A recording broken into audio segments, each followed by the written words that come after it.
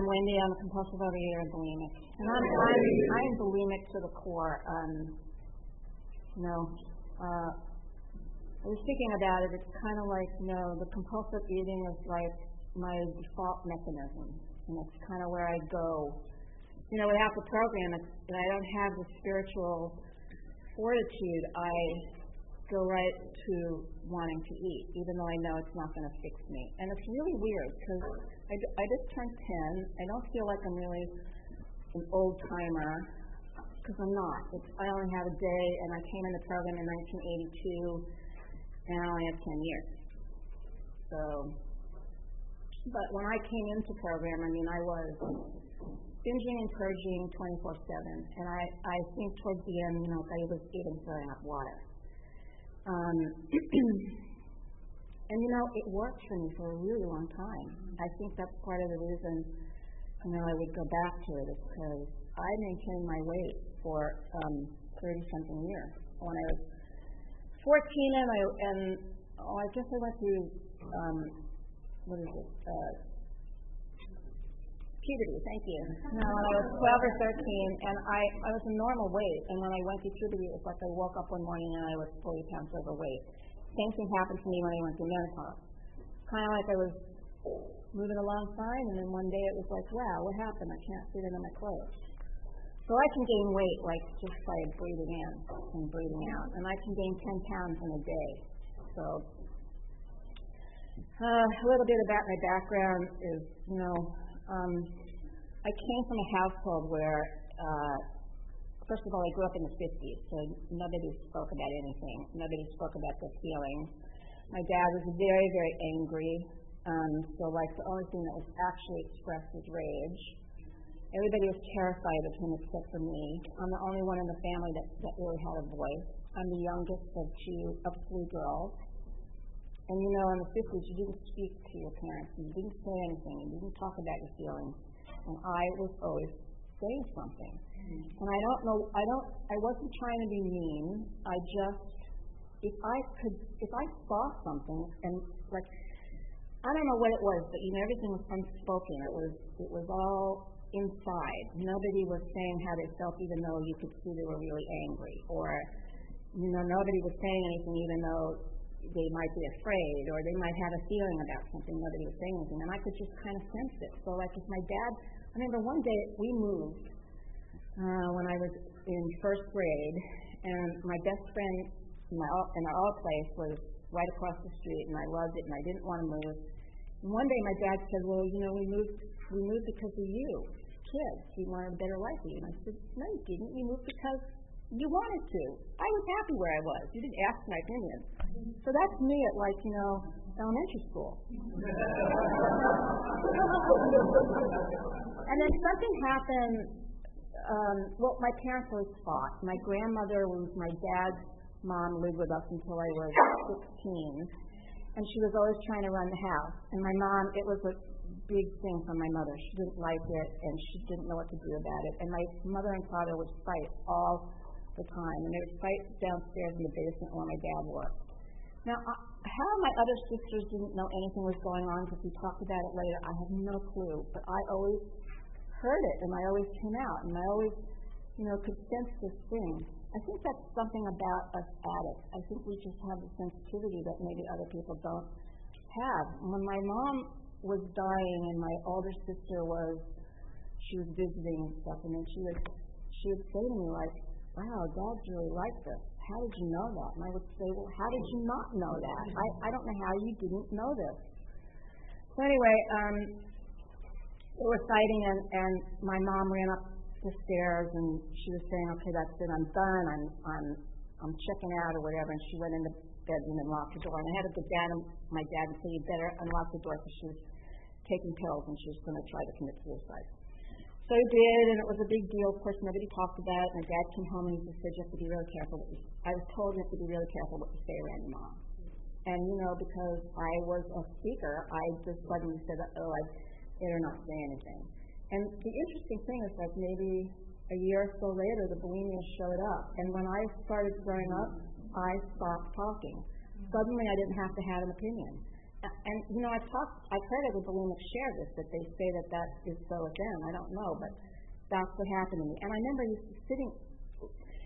eating dinner was like this horrible thing. When we sat down to dinner with my dad. Usually we didn't because he was working, but when we did, it was like we picked one person to attack. It was horrible. So if you were chosen, they would be saying all these horrible things about you. And every time my mother was picked, she'd start crying and she'd, leave the room and stuff. And I remember when I suddenly didn't have to have an opinion anymore, and I would sit at the dinner table and listen to all of this, and I never had to say anything. And I was just like, wow, this is really amazing. But I lost my voice. I lost my voice through this disease. And I remember when I was 20 and I met my first spiritual teacher, and we were, we're like family, and we were really tight, and I couldn't speak. I think for a year. I might have just said hello and how are you, but I couldn't talk. And when I came into recovery, that is when I had to get my voice back. And it was really scary, because I thought I could kill somebody, but that's from my mom. I thought that if I said something, or I got angry or expressed an emotion, I could kill you. And that was really scary for me. I had to learn in program how to do that. And I never had a therapist who, when I got really angry, it was the first time I expressed anger at the gas station. And this guy really pissed me off. And I started, fuck you, and screaming at him and stuff, and it scared the shit out of me. And when I told her, she started laughing. And she just said, you're just going to have to learn how to work that out. And that's what I have learned, how to work that out through this program and through my spiritual work. And for those of you who are new or having trouble with the spiritual part of the program, thank God for me. That is what attracted me to this program. I started studying spiritually when I was 20, and that's way before I came into program. And every time I would pray to God about something, He would send me spiritual help. And it was kind of like, really, I really want to stop run up. I don't really want this, but this is what it's been. So when I found out about the 12 steps and I came in the program and I read the 12 steps, it's like, this I can get. I can do this because it's about God. And the truth is, in the beginning, I had to learn how to eat all over again. And I remember, they say get a sponsor and get somebody who has what you want. I say get a sponsor who you can be completely honest with and tell anything to, whether they have what you want or they don't. My sponsor now, she doesn't really particularly have what I want. I don't want to be gay. I don't want to have a child. But I see the way she lives her life, and when she shares, she's completely honest. And I can tell her stuff that I may not really want to tell anybody else. Tony was my sponsor the same way. I don't want to be a gay guy either. And I didn't want him as my sponsor. I was sort of given to him, but I can tell him anything. I can tell him anything. Now, I worked out my sleeves with him. I drove him crazy. Probably why he fired me. And I've had a lot of sponsors. I share kiddingly that, by the time I'm 30, probably every one of you will sponsor me. They have a lot of old timers who sponsored me, so I'm grateful for that. And I was thinking today, what I wanted my life to be was I wanted to get married and be with somebody forever. I started looking for my husband when I was in first grade. Kenneth Ackerman, he was the first candidate. And then I wanted a career. I wanted to actually be an actress because I fell into it. It wasn't something I really wanted to do, but we went to camp, and I was always picked for the lead, and it was fun. It was so fun, like getting into another character. And then my dad was in the kind of business that he could get me into the high school of performing arts, but and he finally said you can go, but they always discouraged me. Everything I wanted to do, I was discouraged. And I didn't have the strength inside me to just say, well, okay, I don't know why that is. My mother said, the most profound thing my mother said to me once was, she said, Wendy, you're really independent, and if you really wanted to be an actress, you wouldn't have listened to us. And I went, that's really true. So I think my life has been God-directed all along. I don't think that's the career I should have been in. But I wanted a career, and I wanted a job that I would be at for like 30 years. That has not been my story. I've had a million jobs, and I was like in the restaurant business. And I wanted to open a restaurant. Well, that was crazy. And then, then I fell into bookkeeping, and I wanted a job where I would be there forever. And it's kind of like, no, I got fired, I left jobs. I had great jobs, and then the job fell apart, like they lost their business. So my life has been moving around, and it's kind of like God puts me where I'm supposed to be next. This year has been the hardest, one of the hardest years for me. I mean, every year is fucking hard, and I have to say. So, sorry about my language, but I'm from New York. And it doesn't mean anything to me, saying fuck is like the same thing as saying hello. It just has to have a good meaning. It has some richness to it. So sorry about that if I offend anyone. Anyway, I forgot what I was saying, but describe something that I was talking about. Oh yeah, the hardest year, and every year has been really hard. But this year, actually the last 4 years ago, I was laid off from a job, and I had given my soul to that job. Big mistake. Don't give your soul away. But anyway, and I'd worked so hard, and it was done, and it was over, and I had turned 60, and I didn't want to do bookkeeping anymore, and I really wanted to do end-of-life care, and that hasn't panned out. But I mean, I was out of work for 3 years. Then I got a job. It was so hard. I didn't really want a full-time job. I'm a bookkeeper. They wanted me to be more of an executive assistant, and I'm not techy. I'm still old school. I like to talk to people on the phone. I don't really like emails. It's just faster on the phone. You can clear things up. You get a light connection. So that was so hard for me, and then I was out of work again, and I had unemployment for a little while. It ran out. I didn't know what I was going to do, and I was sending out resumes every day. And one day, I was like, I didn't know how I was going to pay my rent, and one day I said, okay, God. And I said it out loud. I said, come on, God, I'm doing all the footwork, and you got to help me out here. And that afternoon, I got a call, and I have a job now, and it's perfect. Of course, I don't know how long it will last. It's fine, and we're doing great with each other, and it's bookkeeping, and I go in from 11 to 4, and started out 2 days a week, but now it's 5, and, see where that goes, but it's paying my rent. And it's the first time I went, you know what, I can trust God.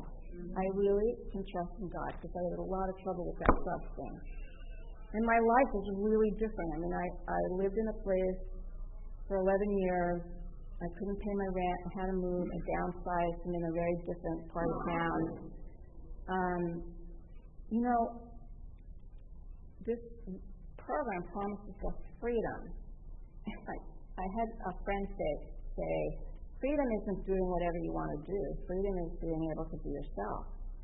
And that's true. That is what's happening to me after 10 years. I'm starting to discover who I am, and I'm starting to be comfortable with myself. That is extraordinary, because I spent my whole life trying to fit in, trying to be like you, because I wasn't. With my family, I was the black sheep in the family. Couldn't be like them. Why can't you be like your sister? She's so happy and whatever. I couldn't do that, and I used to even. I remember I liked hanging out with guys, and they eat a lot, and they can eat a lot more, and I would try to eat like them. Well, I could only do that if I was throwing up. So, now I don't do that, and so I'm having to learn how to be myself. I'm restored to sanity. I'd say in the food area, I have been restored to a modicum of sanity. And that is because when I was young, and I don't believe I was a compulsive overeater from the get-go. I really wasn't. I was very normal with my food. My sisters had, the middle sister she's a year older than I am, she had the problem, and it was always about her weight. My mom was anorexic, which I didn't know about until I got into program, and so she was never eating. I was always very proud of the fact that she wasn't eating, and she was on diets. And I think I started when I was on 12 Metrocal. Disgusting. And I used to go in the bathroom and spill it out, so I wasn't eating. And so it's kind of like when I came back into program, sorry if I'm all over the place, but when I came back into program, I had to learn how to eat again. When I came in 82, I think they had just gotten rid of gray sheets, but it was sort of like, don't eat sugar, don't eat white flour, eat 3 meals a day. And I did that, and that was really, I used to kind of sponsor every time I had to eat pie because I wanted to throw up so bad. And then it became like I was very uncomfortable because it felt like too much food.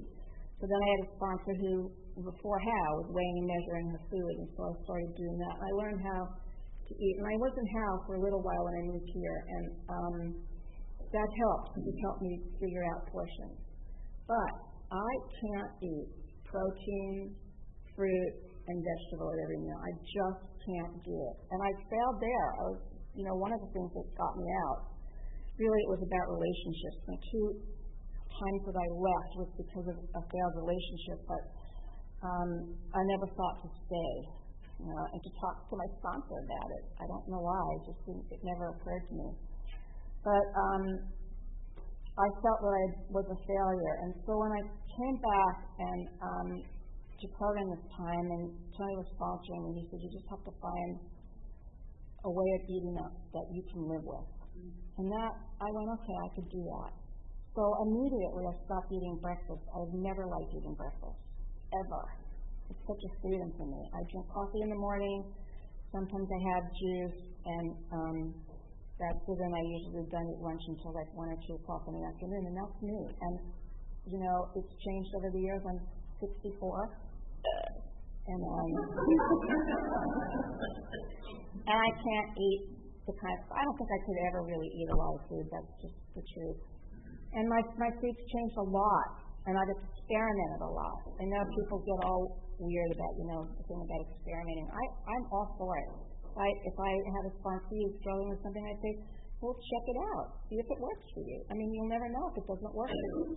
I used to think I had to give up coffee, and I would, working with Tony, it was kind of like, okay, I had to give up coffee. And I would put it on my abstinence list, so that I would put it back. And I would take it off and put it back and take it off. And I'm glad I did that, because one day I said, you know what? I like coffee. I like the way it smells, and I want it. And as soon as I said, okay, I'm going to have it, coffee's not an issue for me. Because I was drinking 20 cups a day because I thought it was going to be the last time I ever drank coffee. And I did the same thing with popcorn. It's kind of like, well, I shouldn't eat popcorn because, snack food or whatever. And then so I was going to put it on my abstinence list, and then I was taking bags of it home and eating it because it was the last time. And one day I just said, you know what? I want to eat popcorn. I just like it. And now, every now and then, I eat it, and it's not an issue. So I'm funny. My nature is funny. It's kind of like if I say I'm never going to do something ever again, I'm going to think about it all the time. And I was talking to my sponsor about it like a couple of years ago, because I was trying to give something up, and I said, but all I'm doing is thinking about it. She goes, yeah, but isn't it better that you're not having it? And I said, no, I'm thinking about it all the time. I can't think about God. Where's God in all of this? Because all I'm doing is thinking about that food. So I have to be very careful, with my abstinence about what I'm not eating and what one of the things about being here for so long that I really love is that the old-timers, not because they're so wise and have so much wisdom, but they have a lot of experience. And so you hear things, and I hear things from newcomers that are doing stuff, and I go, wow, that's pretty cool. I heard somebody share that their abstinence is, 90% of the time they eat really right, and some of the time they choose other things. I love that. Because I'd say 95% of the time I do eat really clean, and then once in a while I want something and I choose to eat it. I've been eating popcorn at night for the last week. The person I get it from, I don't cook it myself because it's better when I go to the farmer's market. They know me there.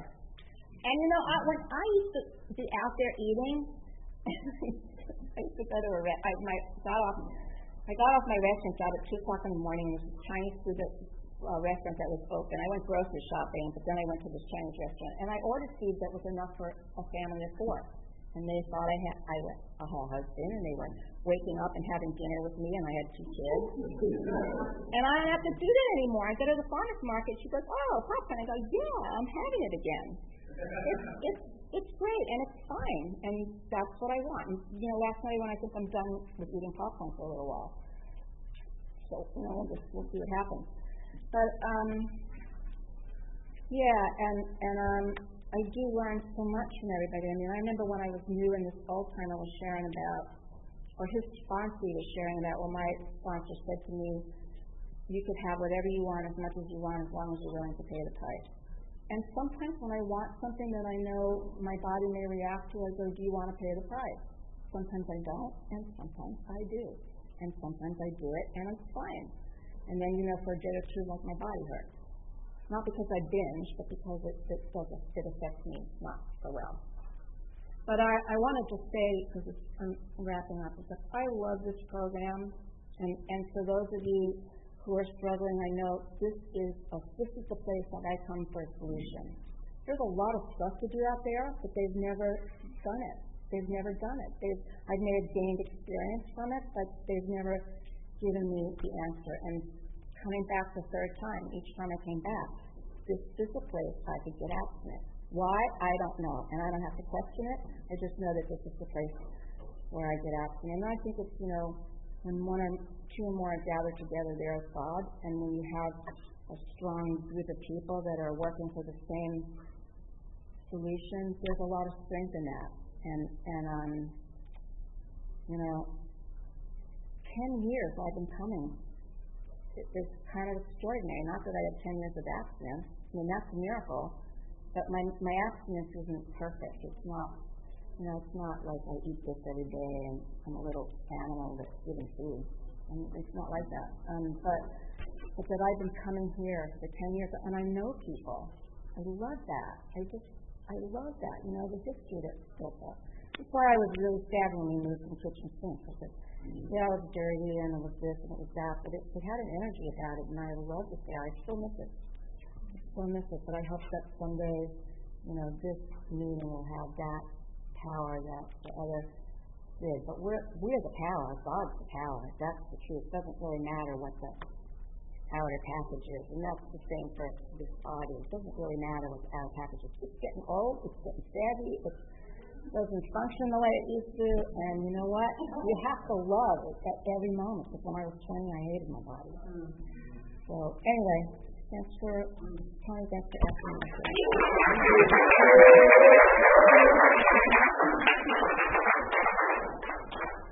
This is the time for questions only. There is no sharing at this meeting. If you need to share, please do so with one of us after the meeting. Also, please remember that the opinions of the leader are my own and not those of Overeaters Anonymous as a whole. When asking questions, you need not identify yourself. Please remember, if you ask the question, your voice may be audible on the OA podcast. Okay. Nick. Hi, Wendy. Thank you very much. You sound like you said that the most attractive thing in this program was the spiritual connection. Can you tell us about how that evolved with the It's changed a lot, a whole lot.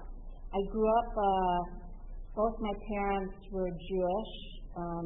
They came from Orthodox families, but my dad's mom turned Christian Science, and so her two kids went to Sunday school.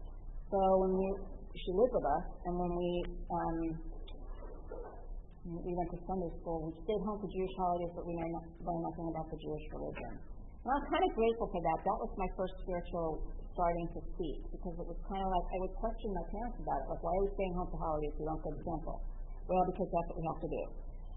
And Sunday school, when I was 12, I came home because some boy said something about Jewish people, and I didn't want to go, and so they said, okay.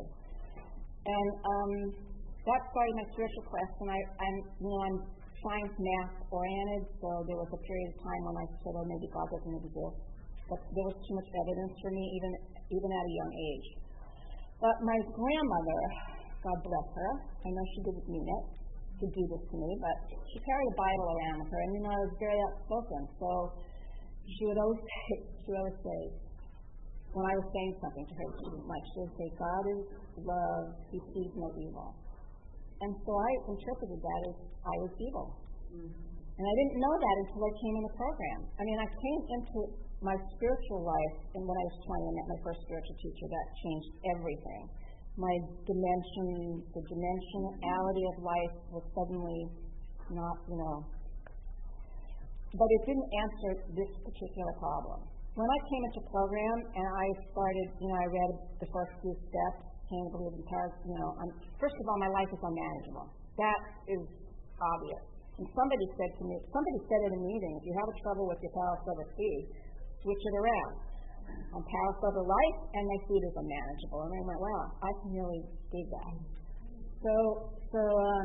And then, came to believe in the power greater than yourself, Peter first. I believed in the power greater than myself, but I didn't realize that I believed could do for everybody that knew, because I'm evil. And then step 3, made a decision to turn all my life over to the care of God. As I understood him, I don't understand him. I came into problem thinking I knew more than I do know. I know now. I know really very, very little. And I don't understand God. And my whole outlook on God has changed. But people say they go to outside help. Every outside thing I ever do is about spiritual stuff. So I grow spiritually. I'm not really concerned about taking a class or learning this or learning that. I want to know more about God. And now my spiritual thing is, I know God is not doing it. He's not over there doing anything. God's in every one of us. It's our soul. It's who we are. That's what it is to me. And I have Wendy, who's this body complex, and then I have a soul. And they say that you're a human having a spiritual experience. No, you're a soul having a human experience. And your body is just taking you on this trip, and your soul is gaining experience. That's how I see it now, and I don't see God as He's out there, but He's not in charge manipulating anything. He's not doing anything. We do everything we do. So that's a little bit of that. Thank you. Yeah.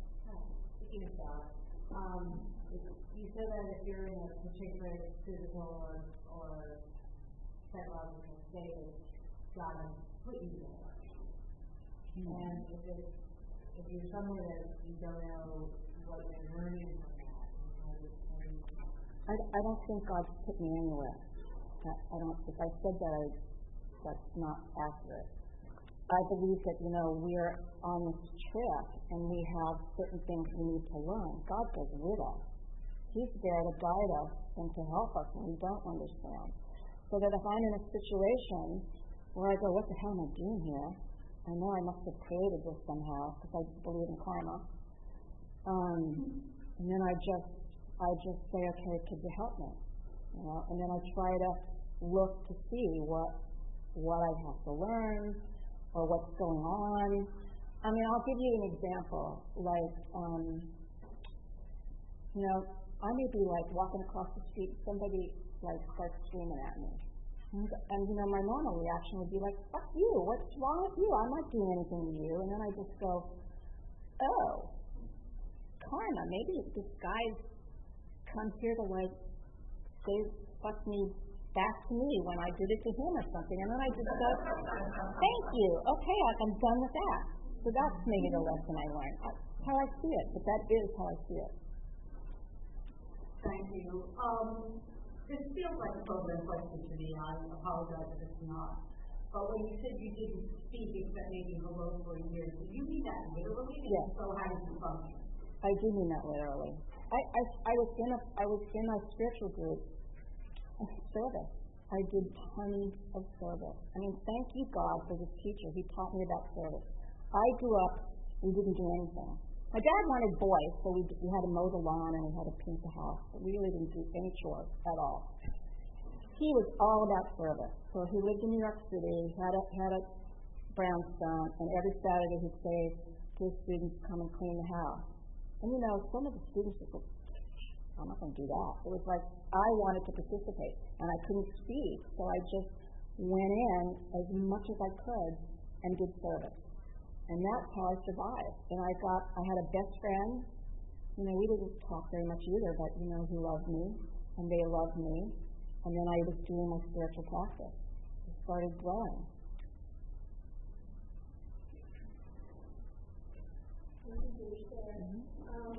It seems like we have this idea of what your life should look like growing up. How have you come to peace with all the different types?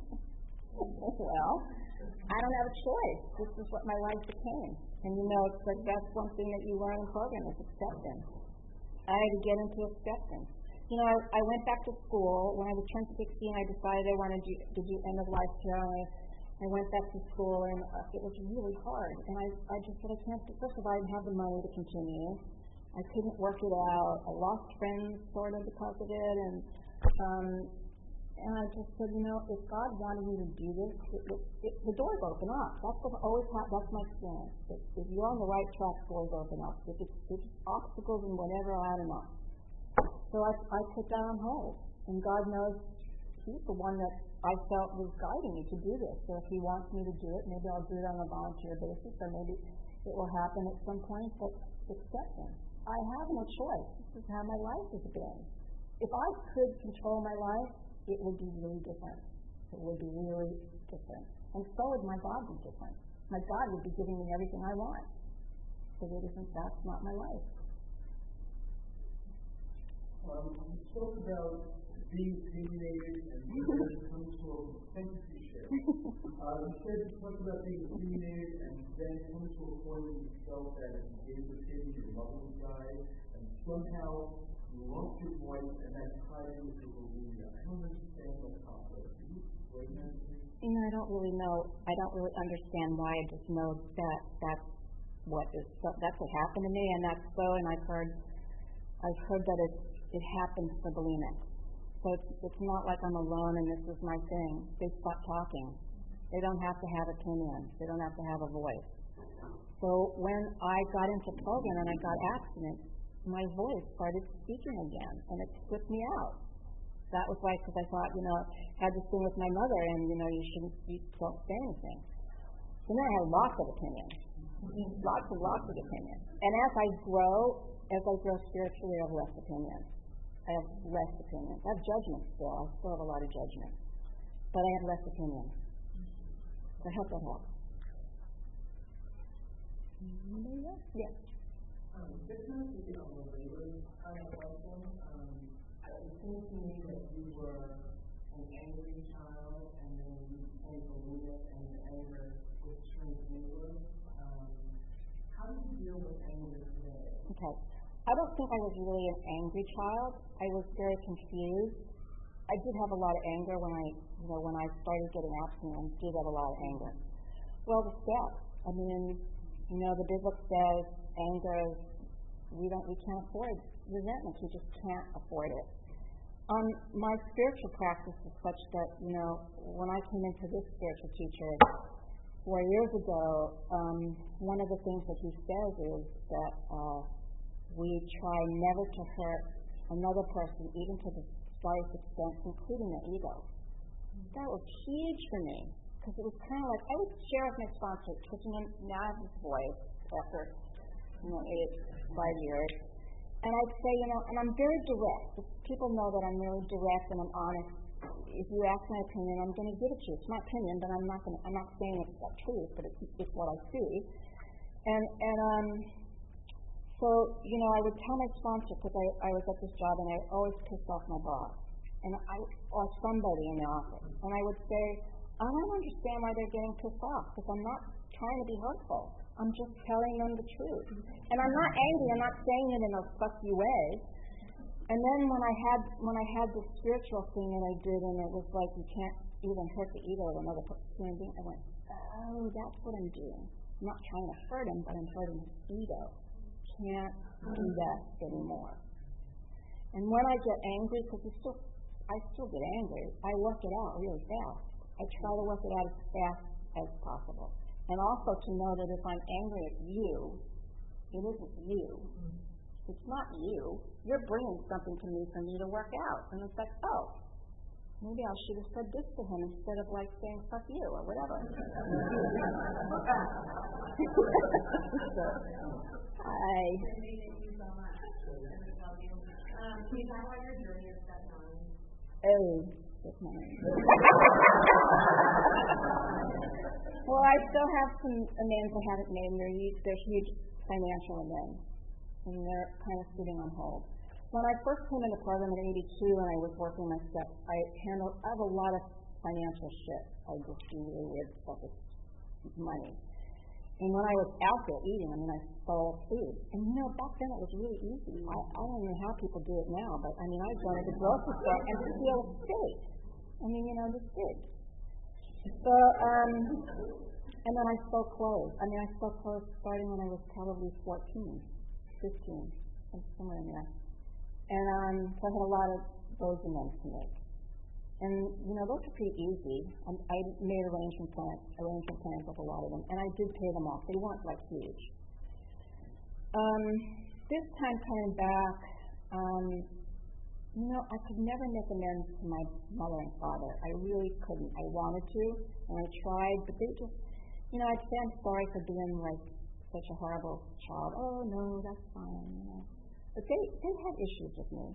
I had somebody in program say, if you have somebody that dies that you haven't worked it out with them, find somebody who's just like them and become their friend. I thought that was a really incredible idea.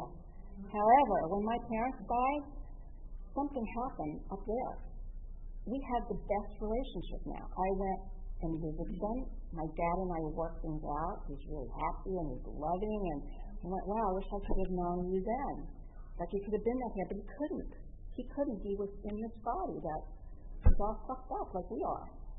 So that was the biggest amends. Then I had an amends to somebody who I thought would be really easy to make an amends to because I was an ass at work. And she's she's very monkish and whatever and forgiving and whatever. And I thought she'd be really easy. And I went back to work for this person who she works for. And every time I saw her, I couldn't say the amends. It was just what would come up was well, fuck you. You were like this and you were like that and blah, blah, blah. And it took me a year to make that amends. And one day I was in the office. I went into the bathroom and I said, okay, I think it's time. And I went out and I said, I am so sorry for being such a bitch. I was really awful. And she said, well, I had no stuff to do. And we hugged, and that was that. And I had one person who I did that to also at the same job. She said, you were. And she didn't say, I'm sorry I was too. But she said, we love each other, and we're friends now. So but I have huge financial amends, a couple. Tony? Can you talk about how you have done service and your feeling about service in the program? I love service. And I mentioned I was doing service before I came in the program, so I already knew the benefit of it. And I came in the program also still, not really talking and very shy. And those of you who know me know I'm not that way anymore. I'm kind of whatever. So anyway, I came in really shy and quiet, and I would see people all friendly and hugging each other, and I couldn't get in there. And I just needed to take a service commitment. I did coffee at Kitchen Sink for a year and a half. Schlepping the pot back and forth, coming in really early in the morning, but it was really great. And I like to do the coffee. Krishna and I do it on Sunday. I like to do it because people gather. And I remember at one point at Kitchen Sink, people were saying, well, we don't want to pay for coffee, and so we had a little meeting about it. And I said, no, it is for newcomers, and it is a little social gathering thing. People get to know each other. So, service that way, and then I did the birthday party. I was chair, and I'll never do that again. I'm really not the out there person. I'm not the leader. I kind of know that my place is to support, and I like working behind the scenes. But I tell you, service is the best thing. It is just the best thing ever, and I love it, and I do it. I see my life as like being a service. When my boss asks me to do something that I don't want to do, I go, I'm here to be a service to him. Not that he's paying me, yes he is, but he's not paying me enough. I just say, I'm here to be a service to him. So I try to live my life, being a service. Kelly. Thanks so much. Thanks so much, Wendy. I know you have faith. Would you also talk about trust? Yeah, well, I think they're kind of the same thing, sort of. I'm